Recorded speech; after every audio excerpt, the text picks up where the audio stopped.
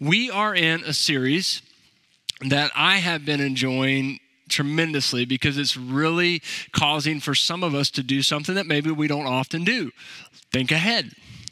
You know, what will my life look like 5 years from now? I had somebody here from the church say, 5 years from now, I'm going to be dead. I said, well, you don't know that, all right?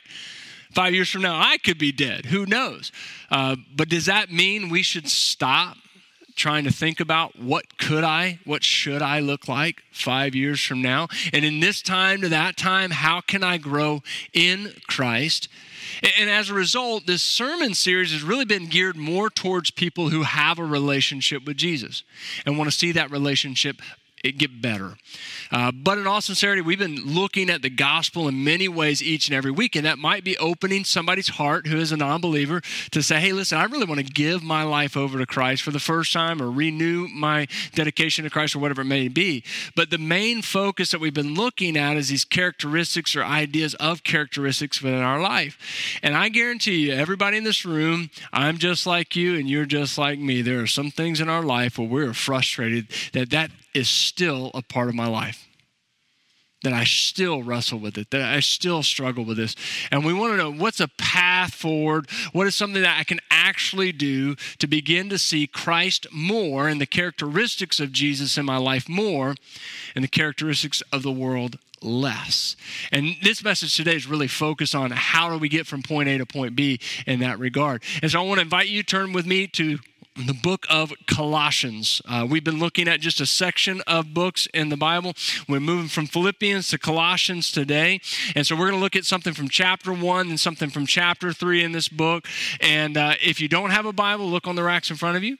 If you like using the Bible app, which is different than our church app, okay?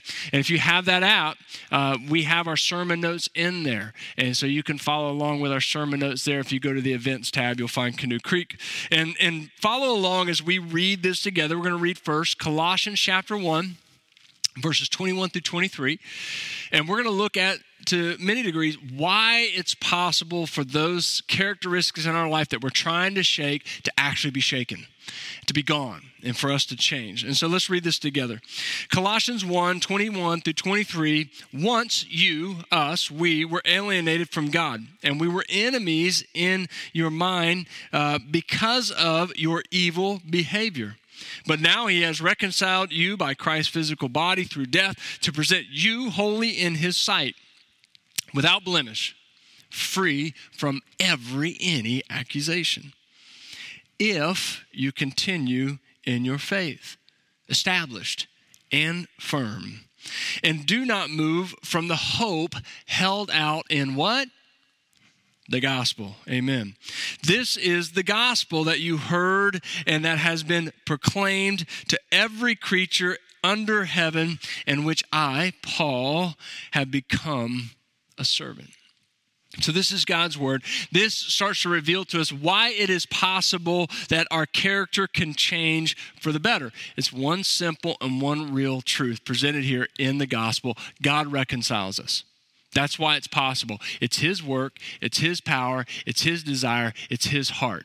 And he has already demonstrated, as Clint pointed out, we're singing songs that talk about what he's done in the past. And when we set our mind on that truth and what he has promised, it really sets our heart today to worship him in such a way that we believe he can do things that I cannot do on my own. And so this statement about the gospel, though, it is followed by a conditional statement. If you continue in your faith. Now, this conditional clause is not established to basically say, okay, God's giving you something now, and now you better maintain it, because if you don't maintain it, you're going to lose it, and so on and so forth. Here's the reality, all right? If that were the case, then salvation would be ours to gain. It would be by work, and not by God's grace, not by his gift, not by his ability. But here's what we really know to be true in this conditional statement. Basically, continuance is the test of faith, and character is transformed when we continue in Christ. Point being is how we begin to live, things we begin to do, they demonstrate whether or not I literally believe, set my mind on what God has said and promised and done. And that begins to transform and shape how I set into my heart right now what I will do and how I will live. So it's a continuance of faith. And so we continue in faith, not perfection. It doesn't say if you continue in perfection, if you continue in doing everything right every day.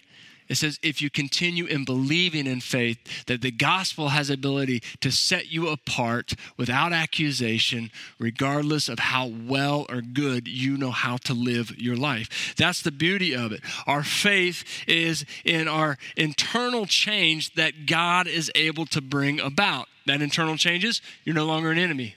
I know we don't like that language, but hey, I can't change the Bible. Neither should you, right? But we're no longer an enemy.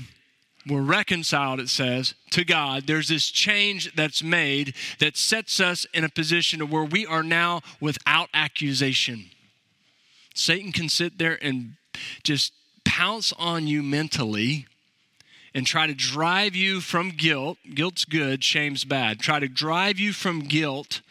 That is recognizing I've done something wrong. I should rethink how I do this, to shame, which is a mental issue that drives you downhill. But the reality of it is this passage says you're without accusation. This is God's love and desire for us. Here's the way I've illustrated it over the years. I came across this many years ago. Can't remember where I read it. And it's just been such a good, simple reality. Back in the day when a foreign enemy wanted to take over certain land, they would go to wherever the main capital was. They would lay up sieges against the wall, and they would slowly starve them out and move their way from the outside in until they had everything and then can put it under their control. It's the exact opposite of what God does with us. God comes into the very center place, the castle, the heart.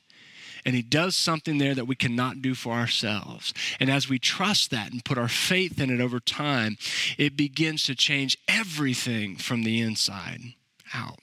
This is the kind of character change that the Bible's talking about, and it's what we're after, and it's possible because God is the one at work to reconcile us. And one last little quick side note here. Everyone's being shaped by something.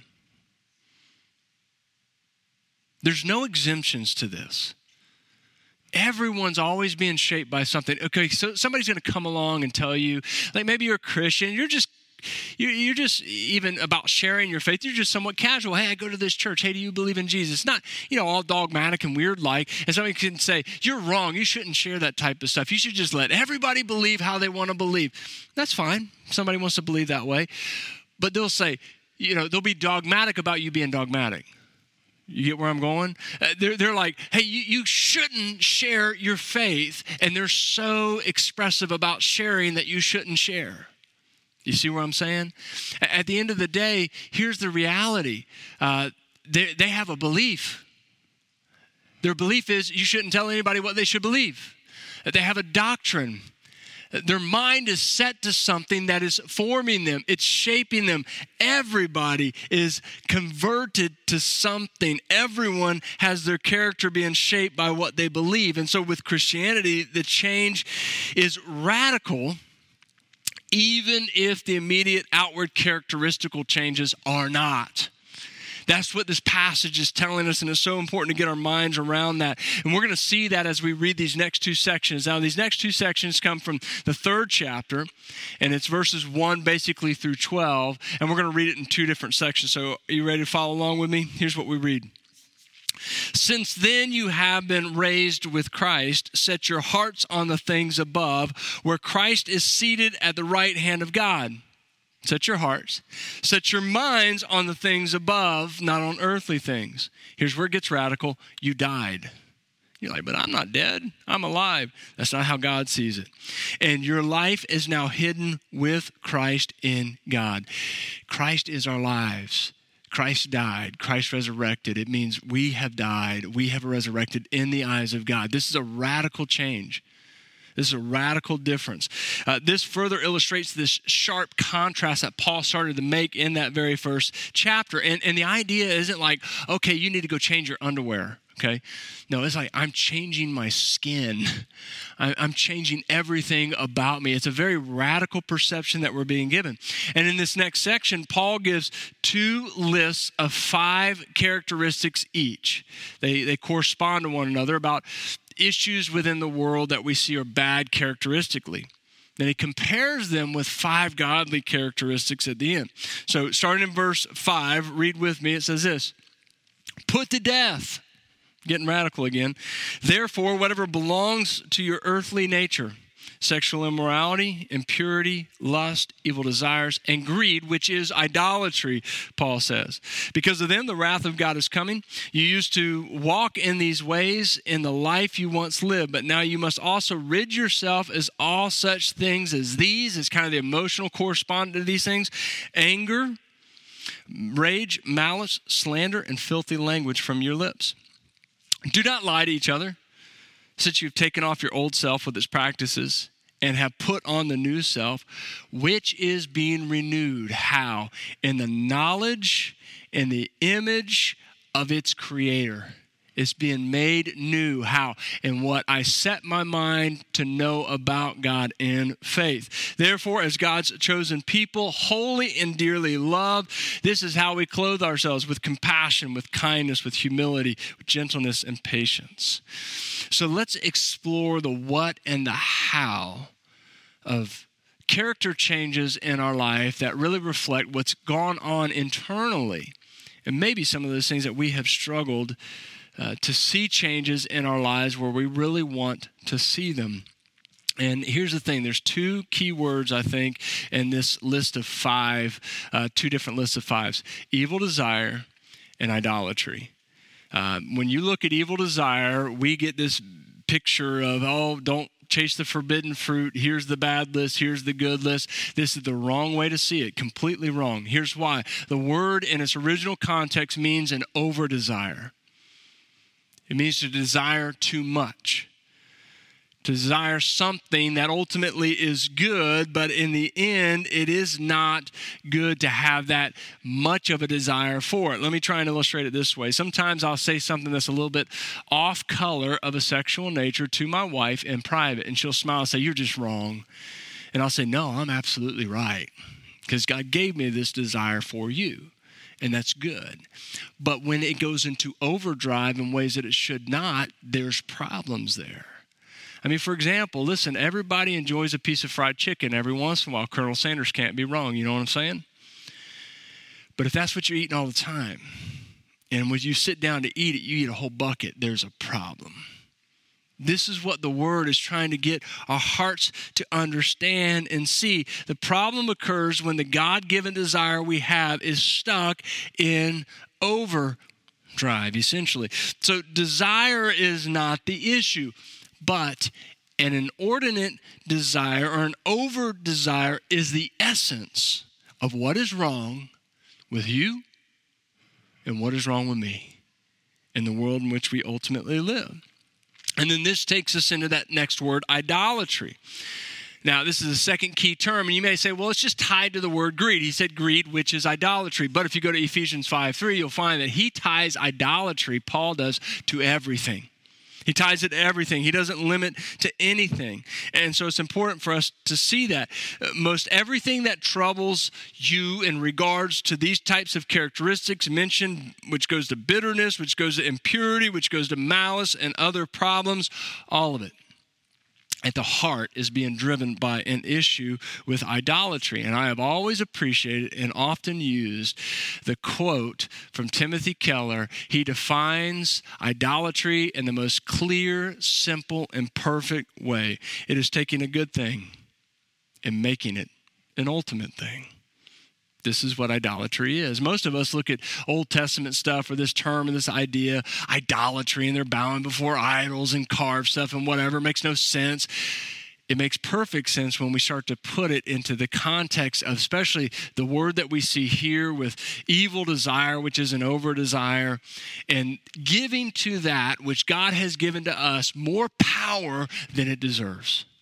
It's worshiping, it's giving our hearts over to the thing that was created rather than the one who created. This is at the heart and the issue of idolatry. And here's what happens. Our hearts and our minds work in a psychodynamically way that God has to change some of those things in the world in which we're in because we are broken. Let me explain it this way. All of us have a source of energy. Like we're all engines, and there is fuel that is driving us. And we are in a world, and we are components of that world that has broken carburetors.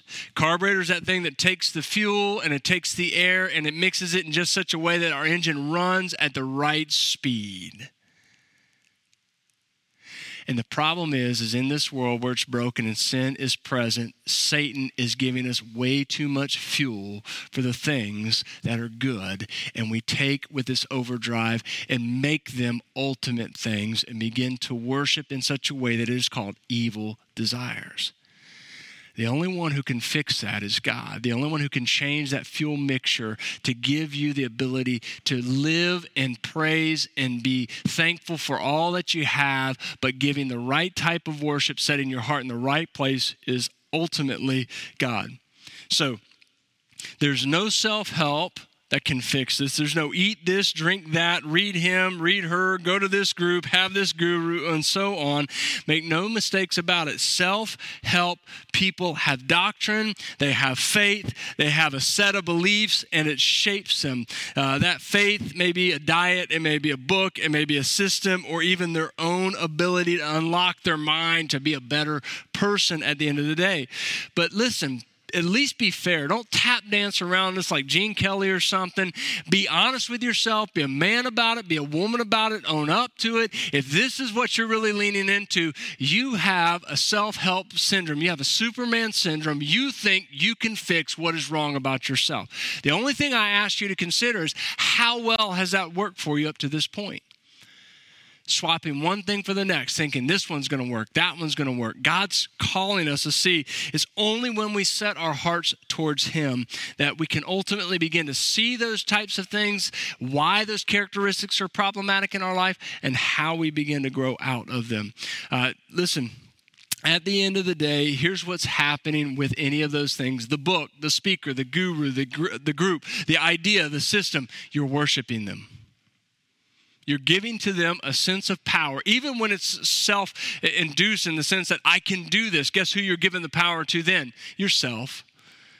And you're worshiping yourself in such a way that you think, or worshiping this thing or that thing in such a way, it's going to fix me. It's going to change me. It's going to make me 5 years from now amazing. And the reality of it is, it doesn't. And we see this cycle continue over and over again. Because at the end of the day, here's what's interesting. Religious people, I'm just throwing us into that category right now. We're religious people. We are in a religious event. So, okay, it fits. If the shoe fits, wear it, all right? Religious people don't think they have idols. And yet the Bible shows us over and over again we're the epitome of people who have idols. Irreligious people, this is the interesting irony. Irreligious people, non-religious people, they don't think they worship. And yet they do every day. And these are things that we should come to grips with, come to terms with. The idea of worshiping something is built into our DNA. We will always give something the affection of our heart to worship it. And here's the point to all of this. When you give yourself disproportionately to anything other than God, you'll always find your heart revving into overdrive to work in such a way it will destroy you. It will give good things, ultimate pleasures in such a way it will break you down and leave you dissatisfied over and over again. Find yourself going, why am I still here? Why am I still doing X, Y, Z in the end? What you give your heart to changes you. It shapes you. It forms you. And so when you bring into your heart the truth that you have set in your mind, your character will change. Could be for the better, for the worse. The question is the truth God's truth? Is it his promises? Is it what he's demonstrated he can do, has done? And are we setting that truth in our hearts today as we live to say, I'm going to respond to this, respond to that, do this, do that, based on what I know God has said to me? based on what I know God has promised me. When we do that, guess what we are doing? We are worshiping God in such a way it will form us and it will shape us. Here's the interesting thing. Old Scottish Presbyterian minister said this: there is not one personal transformation in which the heart is left without an object of ultimate beauty and joy. He's saying you're never going to transform in such a way to where your heart doesn't have an object of beauty and joy. The heart's desire for one particular object can be conquered, but its desire to have some object is unconquerable. The only way to dispose the heart of an old affection is by the explosive power of a new one. Here's what he's saying. He's saying we're created to worship. He's saying it's in our DNA. He's saying your heart will love something in such a way that it will give the full self over to it, and that will shape you. The question is whether or not you're giving it to something that is worthy of that. And that's how we come to find who we are. Here's what it means. Idols in the heart cannot be removed, but they can be replaced. And so here's what the secular world does. It puts all the emphasis on feeling better about yourself, doing something nice for yourself, focusing on positive thinking, which is what? Self-worship in the end. But here's the real answer. Here's the real solution. Here's how we get to the place where we know what our idols are and we know how to live in such a way to be transformed and changed. It's worship. It's giving ourselves over to God, setting our mind on His truth, and setting our hearts to follow that truth in every way possible. Here's the thing. In this passage, we read that Jesus is exalted, and by nature of our relationship with Jesus, guess what? We are lifted up as well. That is the gospel. When we set our mind to that, when we believe that, it puts us in a position to where we know and set our heart on it, and we worship God in the freest way that we can. That is when we begin to change in many ways. So here's how it works, and I'm going to wrap up with this. Here's how it works. Paul says you died, all right? So therefore, we were raised. And then he reaches into the past to talk about this. This is something that happened to you with Christ, and it makes us go back to his crucifixion. It makes us look backwards in time and think about that and meditate on it and set our minds to it to then affix our heart to something in this moment and how I live and what I do. This is the spiritual act of worship that Romans 12 talks about. Now, the secular world will tell you to just gut it up, to dig deep, to do better, to show yourself in to shower yourself in self-focused care. Religion will sometimes motivate you by plucking at your heartstrings. You should be generous because there are people who need help. There's starving kids in such a country, yada, yada, yada, right? Both of them are just simply trying to manipulate us. Nothing changes when that happens. Both are just trying to force actions into a different mold, but it doesn't work that way. Here's the thing. What does Paul write to us when he wants to change and shape the church? 2 Corinthians chapter 8, he's telling the church to be generous. Does he say, oh, there's so many people that are just so sad and so bad off, and you just need to give to them? Does he appeal to us emotionally? No. What about Ephesians chapter 5 when he's telling husbands to love their wives? Does he say, you better do it? Does he command it? Either one's trying to manipulate our emotions. One of them is manipulating us through fear. The other one is through compassion. Either way, it's a manipulation of emotions. He doesn't do either one. What does he do?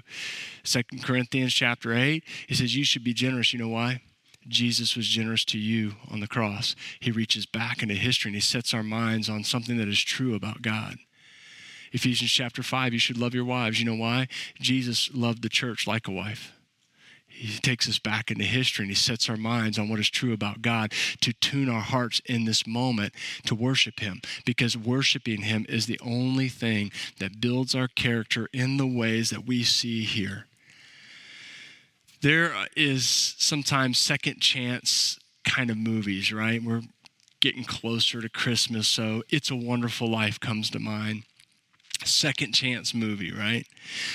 Annoyingly funny cult classic that is a second chance kind of movie is Groundhog Day.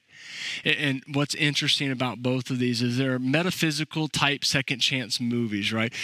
Somehow time and space has been altered. The laws of nature have been altered to give these people a second chance.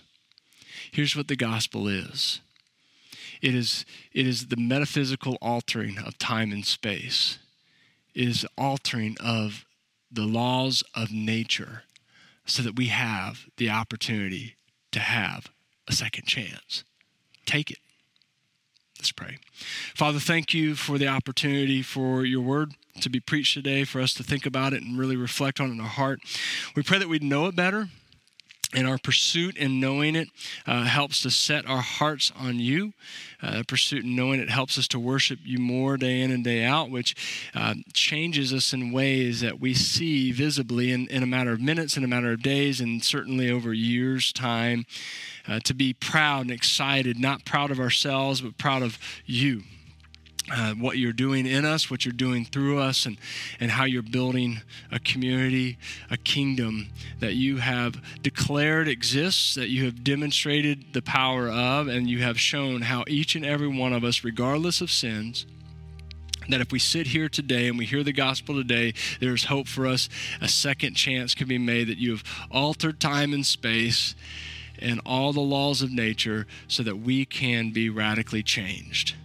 So we're thankful for that. Help us to set our faith, to believe and to trust that you're able to do that. Help us to identify those things that we are giving too much power to. And Father, help us to live in such a way that we only extend that power to you. We pray this in Jesus' name. Amen.